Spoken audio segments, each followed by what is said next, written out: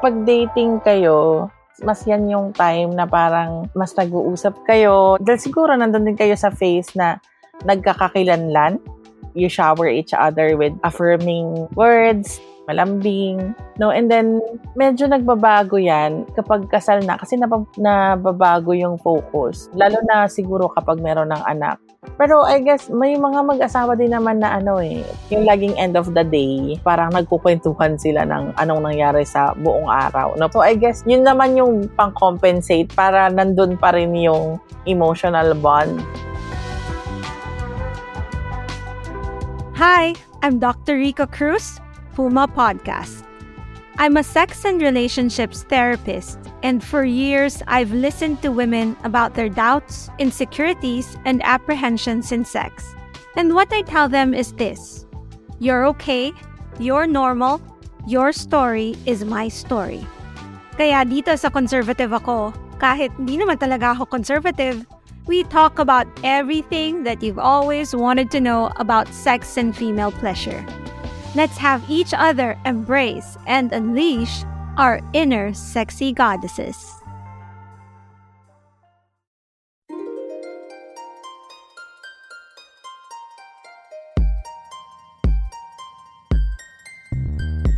We are back on our third season with a mission. Ang pasarapin pa ang ating relasyon with our partners. In our previous episode, kinumusta natin ang RH Law 10 years after its implementation. And we also talked about contraceptives and how knowing our options make our romantic and sexual relationships better. Ngayon, pag-uusapan naman natin ang iba pang factors na pwedeng makapagpasarap at makapagpatatag ng ating mga relasyon.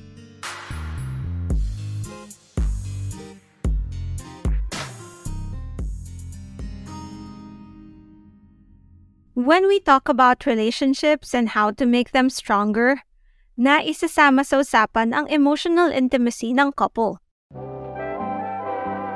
Yun yung expectations nila sa isa't isa, and that guilt that comes with it kung hindi ma-meet ang mga expectations na to. Isama mo na rin yung religious beliefs nila. These three things, emotional intimacy, guilt, and religiosity, are what academics like me call non-sexual constructs. Ang constructs ay ang mga aspeto o mga factors na nakakaapekto sa isang bagay. Kahit non-sexual sila, they still affect our sexual relations and vice versa. We'll explore this some more in today's episode. But before that, alamin muna natin kung paano nga ba nabubuo ang pagtingin natin sa iba't ibang aspeto ng ating sex life at love life. Ako si Madeline Landicho, kasalukuyang Assistant Professor sa Department of Anthropology, College of Social Sciences and Philosophy, UP Diliman. Yung research interest ko ay umiinog sa gender and sexuality, anthropology of the body, folklore, and anthropology of healthcare. Sa klase namin na Exploring Gender and Sexuality, ginagamit namin yung konsepto ng sexual scripts. Yung ating lipunan, meron na yung mga nilatag na parang scripts. Parang nakasulat na dyan kung paano tayo magbe-behave even sa isang tagpong sexual, no? Sa isang parang sexual scene. And itong sexual script na to, magkaiba yung role ng isang babae at ng isang lalaki sa isang lipunan. At madalas, yung mga tao sumusunod sa role na ito kasi otherwise, meron silang maririnig, no? Mula sa mga tao sa paligid nila. Malaki ang influence nito sa kung paano tayo talaga kumilos, even kahit pag isa ka lang, nasa loob ka lang ng kwarto, mag-isa ka lang na nag-iisip, no? What do online shopping and reproductive health have in common? It's empowering to know your options. Bukod sa condoms, marami pang ibang contraceptives.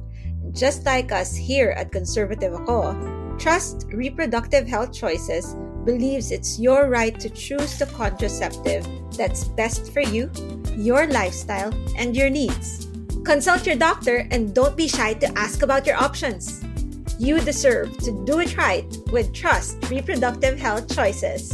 Learn more at www.doitright.ph or follow Do It Right PH on Facebook.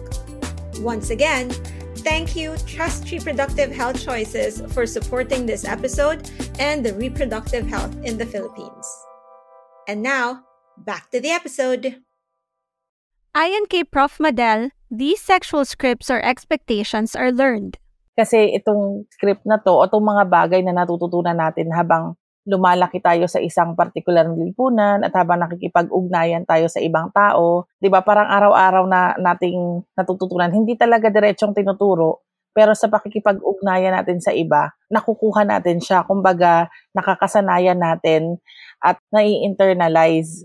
And how do we see this play out? Kunwari, paano ito nakikita sa love life natin? Halimbawa, kung dating scenario, no? Ako base sa pagpapalaki sa akin, at siguro i-include ko na yung karamihan sa lumaking Katoliko at tas ako probinsyana pa, no? Parang may expectation palagi na una, sa pag-aalok pa lang ng paglabas o pag-date, kanino dapat yun magbubuhat. So doon pa lang sa pinakaunang step, di ba? Ang expectation palagi ay lalaki ang mag-aaya. Kasi pag babae ang nag-aya, magkakaroon ka agad ng mga tag dyan na itatawag sa'yo na ano ba yan? Desperada ka ba, no? Di ka makahintay na alokin ka, no? O, tapos halimbawa, dun sa actual naman na dating mismo, parang laging mas babae yung ine-expect na parang mag-aabang siya kung paano yung next step ng lalaki. Parang lalaki yung nagpapadaloy, no? Yun ang expectation, di ba? Parang, o-order na tayo, o may gusto ka pa ba? O, bayad na tayo, and then lalaki, again, yung expected magbayad. Lalaki yung maghahatid sa bahay pa uwi. Mga ganun. Pwedeng dahil sa expectations na ito ay nagkakaroon tayo ng guilt. Mula sa expression natin ng ating romantic selves hanggang sa expression natin ng ating sexual selves. Another thing that can add on to our guilt is our religiosity. Sometimes, our inner sexy goddess wants to shine, but some of our religious beliefs may not match our desires.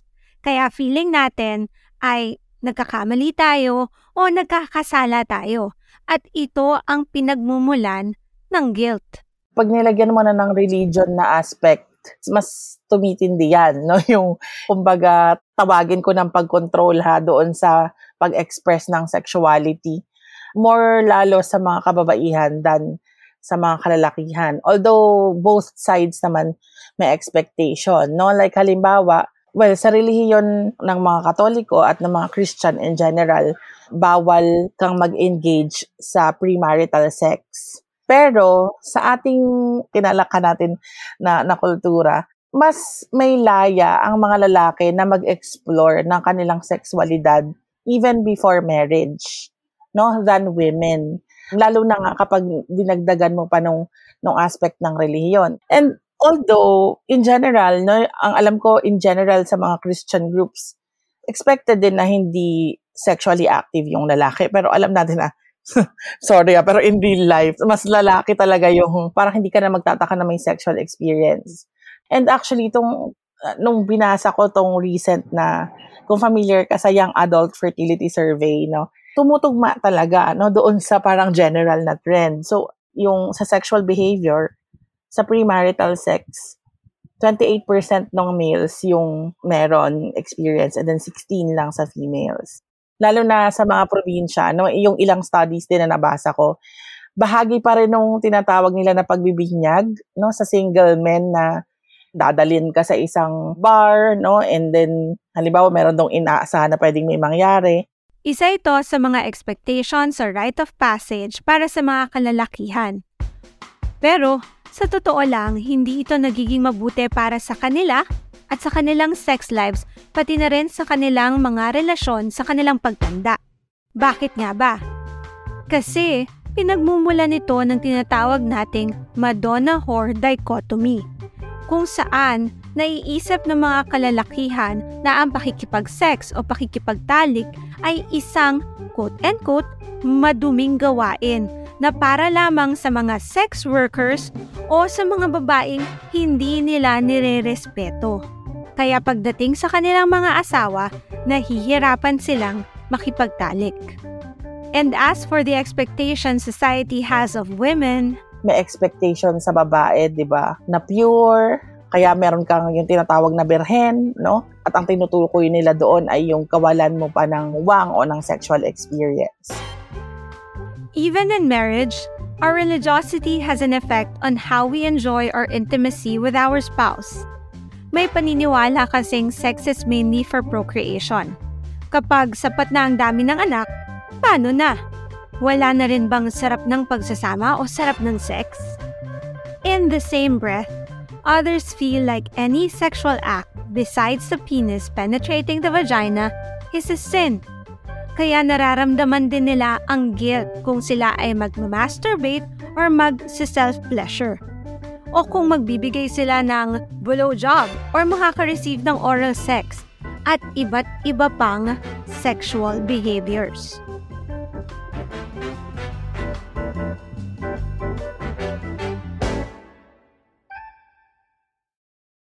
We've talked about how guilt and religiosity impact our relationship with our partners. Now, let's look at another non-sexual construct that interplays with both our romantic and sexual life. Ito yung tinatawag nating emotional intimacy. Ano nga ba ito? Ito yung pagkakaroon natin ng emotional connection sa partners natin.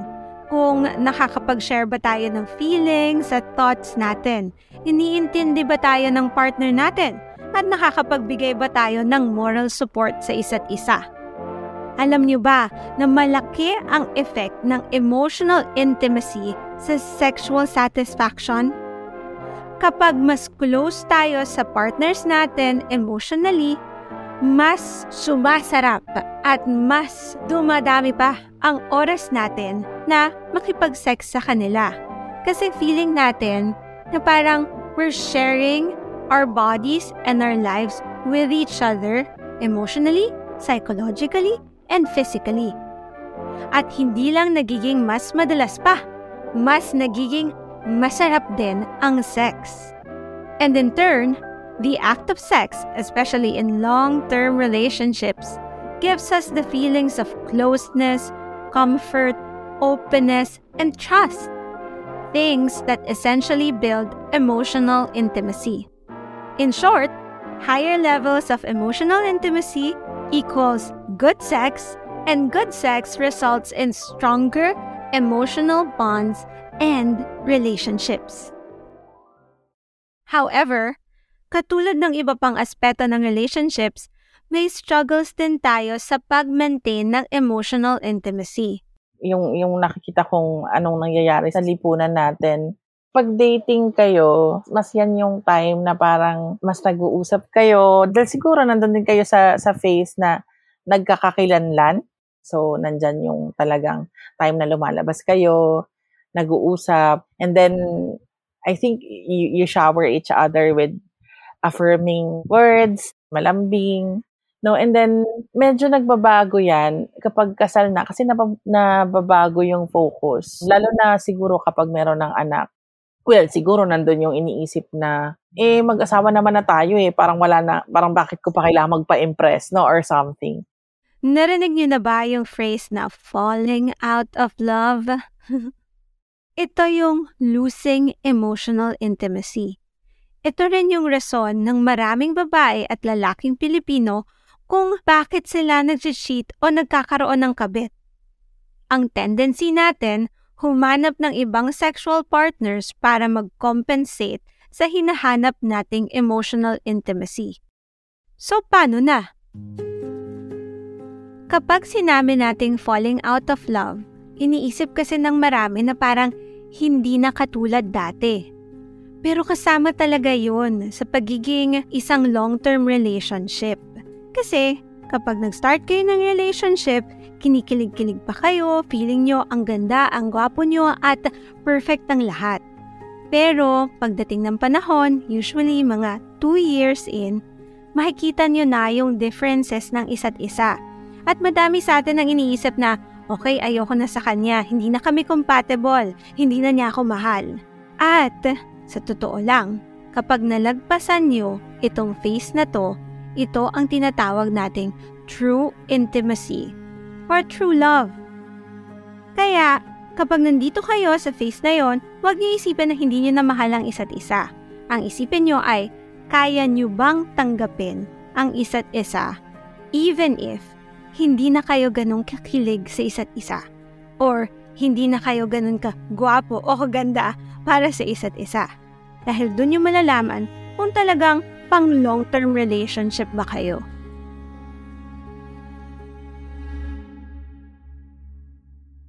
Learning about non-sexual constructs such as sex guilt, religiosity, and emotional intimacy is necessary in making our romantic relationships better. Yet, we cannot take sexuality out of this conversation. Kasama talaga ang sex. Kasi nga, naapektuhan nila ang isa't isa.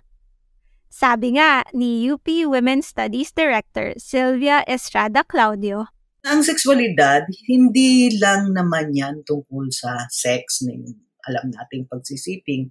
At kung titignan nga natin yung kabuuan, nakasama nito ang iyong damdamin, kapasidad na magmahal, kapasidad na makitungo ng maayos, na may empathy, sympathy sa kapwa, no? Yung pakikipagkapwa nga na sinasabi natin, parte ito ng ating pagiging tao. Pagiging isang babae, pagiging isang lalaki, no? Pag nakikipagkapwa ka, may aspeto yan ng sexualidad kasi hindi ka naman nakikipagkapwa kung di bilang isang babae sa kapwa lalaki o sa kapwa babae o bilang lalaki sa kapwa lalaki o bilang babae sa kapwang tao lang, no?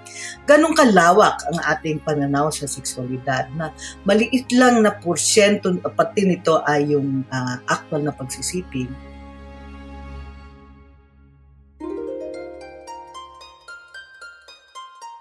This is one of the reasons why we need to talk about sexuality openly, kahit na maaaring conservative tayo. Our sexuality is connected to many facets of our lives, like our relationships. May kasamang sex man yan o wala. Kapag mas bukas tayo sa usaping sexuality, we can understand how it plays a big role in our relationships. With this, we can learn how to strengthen both our romantic and sexual relationships. After learning about these non-sexual constructs this episode, join us in exploring sexual constructs in our next episode. Kasama na rito ang mga tanong tulad ng, why does sex sometimes feel like an obligation? And why do some people think foreplay has no room in a relationship? Oh no.